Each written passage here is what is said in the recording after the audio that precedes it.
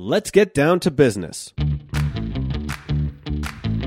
Welcome to Profits and Purpose, a Colorado Business Roundtable production that unapologetically tells the story that business is good through conversations with Colorado's business leaders. Please welcome your host, the president of the Colorado Business Roundtable, Debbie Brown. Thanks for joining us. This is Debbie Brown, president of Colorado Business Roundtable, and you're listening to another podcast that amplifies the voice of business in Colorado. And today I'm very excited to welcome Celia Dietrich, and she is going to talk with us. She's the CEO of Dietrich Partners, and Celia is going to talk to us in particular about some findings that she's done with the middle market in the Rocky Mountain region. So welcome, Celia. Thank you. Thank you for having me. So Celia, tell me about yourself before we jump into specifics about business and other findings with what your firm has discovered.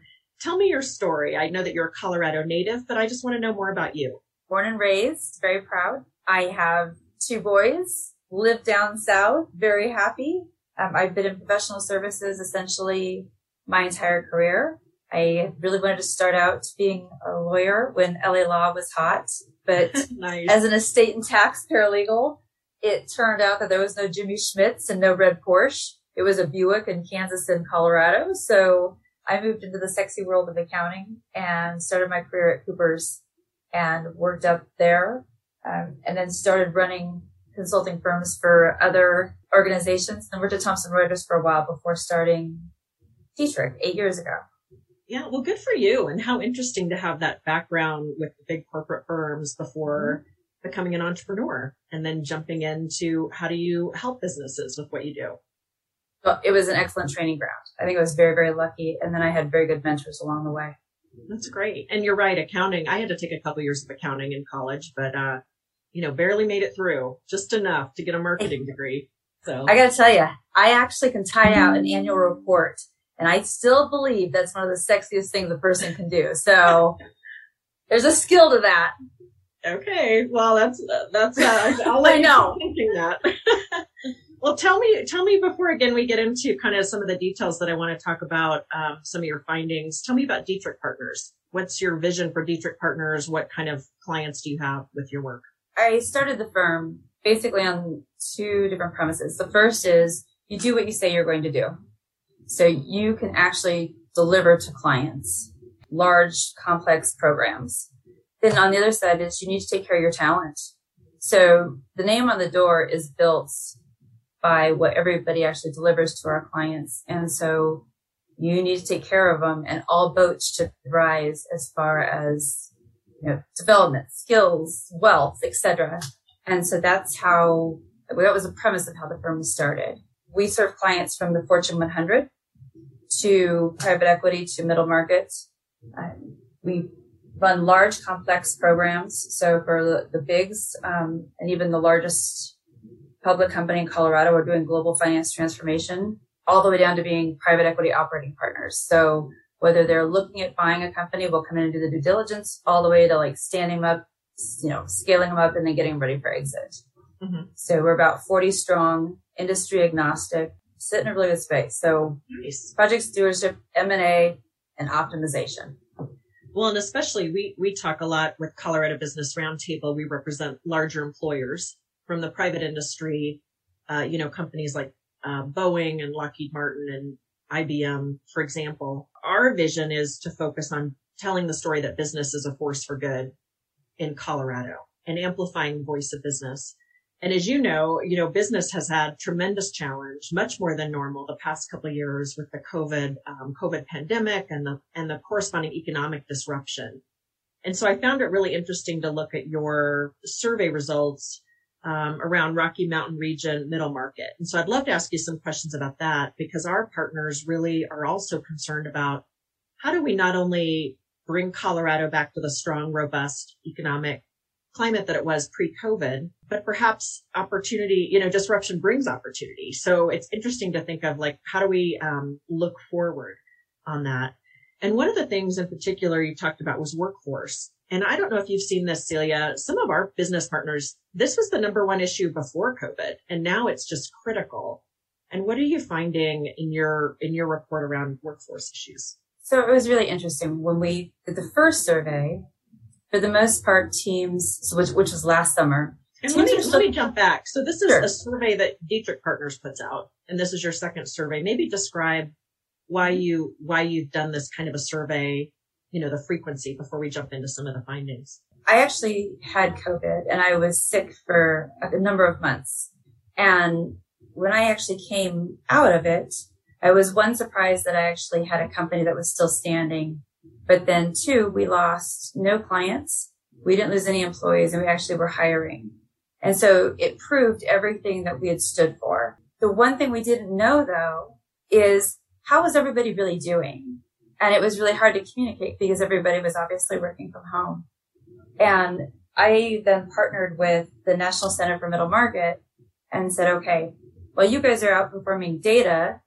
We actually want to talk to RCs and actually go through and start asking them questions, because I feel it's that qualitative piece that actually is going to help others drive their businesses forward. And what do they need and what do they see? And it was basically more so a give back, because we had been so lucky. Our first survey through, when they talked about talent, it was more so along the lines of really seeing how teams had come together, how people really started to contribute to where they were within the chain of the product they were putting out, the service that they were putting out. And the leadership teams actually expanded and included more to make the decisions and start steering the ship. In this next go around that we released, what was really interesting was, because now you have different talent challenges. People are changing what they want to do. It's definitely tightened up from a market standpoint.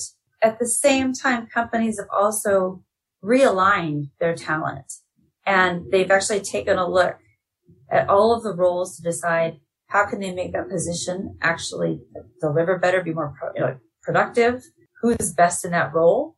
So for some of the construction companies that we work with, they're taking project managers who used to be burdened by a lot of administrative work, and they're actually hiring more project coordinators. So using people for their best skill. But it's things that they should have been doing a long time ago, but it gave them a chance to pause and actually realign. And I think a lot of it too is because they're actually talking to their employees. And that is what we're seeing now all across the board. In order to retain, it's these stay interviews, and it's actually understanding, what do your employees really need, and actually connecting back with them once again. And some companies were good at it. Some weren't necessarily as good at it, but to sit down and truly understand what's important to you. Yeah. And in such a tight labor market, to not go to that effort to try to understand the needs of employees going forward, companies won't survive if they aren't willing to create new hybrid situations, new understanding, and like you said, realign. I think that's a great word. It forced the hand. It forced those who said, we have to see you every day in order to know that you're working. So now you can actually have flexible hours. You just have to have a core set of hours to work from. And instead of actually using professional stipends to maybe get certifications or do other things, now they're actually promoting individuals' passions. So we've got one who wanted to go out and make bread. And so instead of actually taking a certified exit planning course, we're supporting them going to Cook Street Market and learning how to make bread. But it's because then when you come back into the office, you're doing your best work. I think that's great. I'm actually on the board of the Colorado Women's Chamber, and there's been a lot of studies about the She Session, and maybe you're familiar with that, Celia, about Heidi, yes. Yeah, the impact, especially you mentioned you have boys, the impact, especially on working moms who have kids in their home, whether it was disruption in daycare or disruption in education, families had to make decisions, especially if you had a two-person, a husband and wife family, about how you adapt to making sure your kids are still educated or still looked after. What I think is interesting, though, while it hurt women disproportionately in the workforce, I think going forward, I'm actually optimistic that it'll help women to some degree. Like you said, performance will be judged differently in the future. It'll never go back to exactly the way it was. And so to be judged by performance rather than just seat time is sort of a new interesting thought process too for kind of this hybrid workforce. In our practice, we're largely out at clients, or we're working from at home. That's the way it's been the entire time. So we're used to working remote, trusting our employees to get their work done. I will say again, there has been a major shift in how employers have looked at their talent. And so if it's easier for them to actually deliver what they need in hours that are off of what you would consider to be normal working hours, and things are still moving forward, there's not a problem. But it's the setting of expectations. It's the core hours. It's what are you looking to do? Because there is still some concern that if daycares don't open, how long will it take for them to truly be focused on what they need to do? But it's just flexibility. Well, I used to be worried, a couple of years ago, I'd be worried if a dog barked in the background if I was on a call, because I just have a dog. We all did. Now. Yes. I know. Nowadays, that's like, no big deal. A dog can bark. As long as you're performing well, your dog can bark now then. But I will tell you, I think it actually humanized moving through business. And Colorado is actually a very friendly business state. I mean, we compete against one another, but we don't compete against one another. We want everybody to be successful. And I think as we were starting to move through a lot of this, and you got to see where people's what their home offices look like, or the kids that were coming in, or the dogs, I don't know, it humanized the interaction. It really did. So back to the report, you had a couple different findings that I looked at in terms of not just workforce, but also supply chain challenges. I mean, anybody who's been to the grocery store lately is probably wondering why the shelves aren't full. You were also talking about M&A, some challenges related to M&A transactions. What do you think, maybe tackle one of those? What was kind of surprising for you, or what were some of those findings in terms of either M&A or supply chain that you think would be interesting? So supply chain, we're still trying to understand because it's inconsistent, and it obviously it's being driven differently by industry. And I think some of those in the technology space are really struggling because they're not getting the hardware they need to finish engagements, and then the prices are rapidly increasing. So they're seeing periods of, hey, we were able to hold cash, things were doing really, really well, and now that drag is starting to catch up with them. And so we'll see what happens with that moving into 2022. On the other hand, we have others who didn't miss a beat and are still just moving along just fine within that supply chain space. I think what I found most interesting outside of the org design part was DE&I was a big topic the first go around, and now ESG's come forward. The social contract has changed, and so now it's expanded, and now all of these new expectations have come onto companies, and that has been the next education piece. And I think some of these other challenges fall nicely into what they're going to have to start to do next. Yeah. Do you help guide companies through some of those challenges?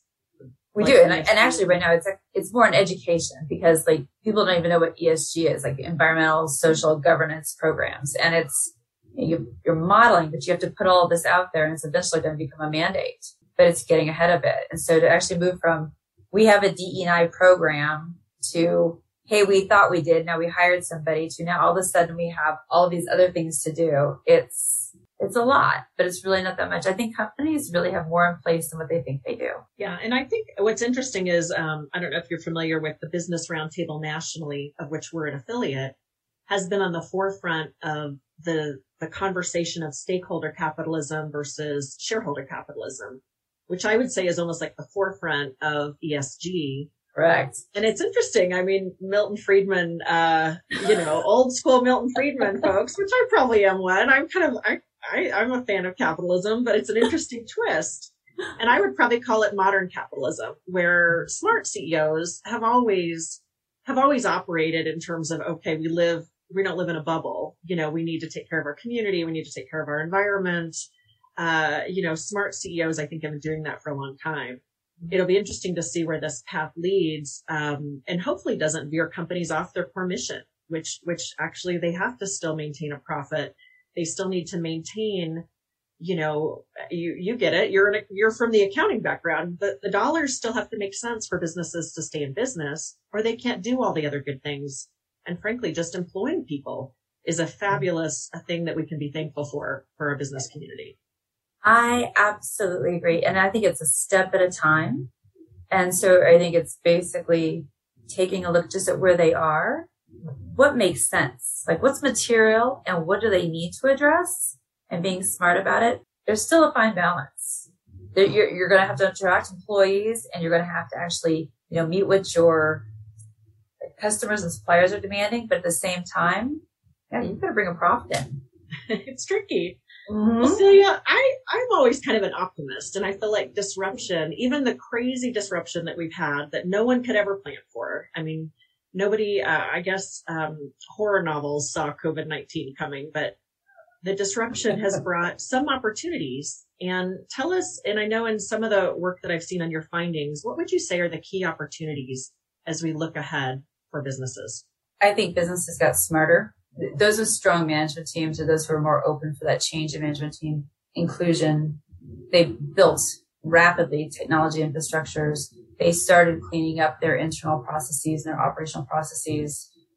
They started getting ahead of their innovative product ideas.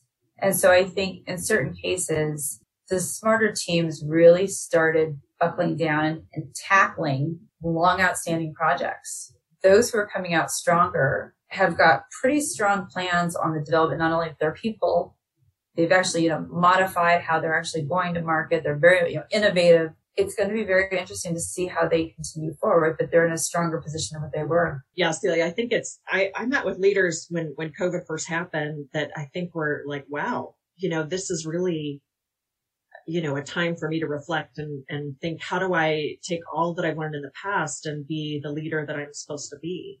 Because again, it wasn't necessarily textbook, but looking ahead, I think you're right.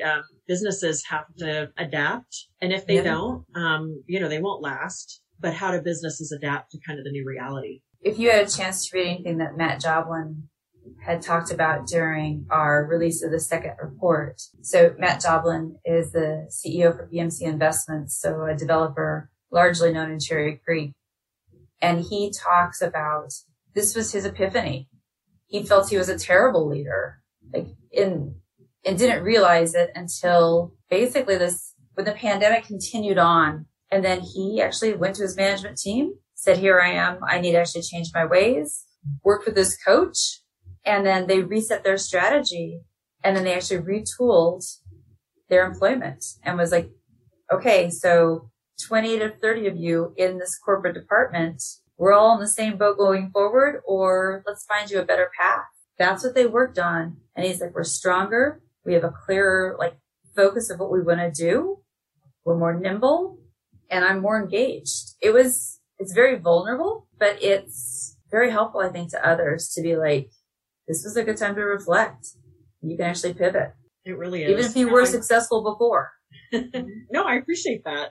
And the truth is, similarly, I know some CEOs that would never in a million years think hybrid work or any work flexibility. They would have never done it. And now they are, because they realize, look, especially at the very beginning of the pandemic, employees need to feel safe. We need to figure things out.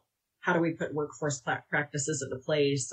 And the workforce is demanding a new type of flexibility.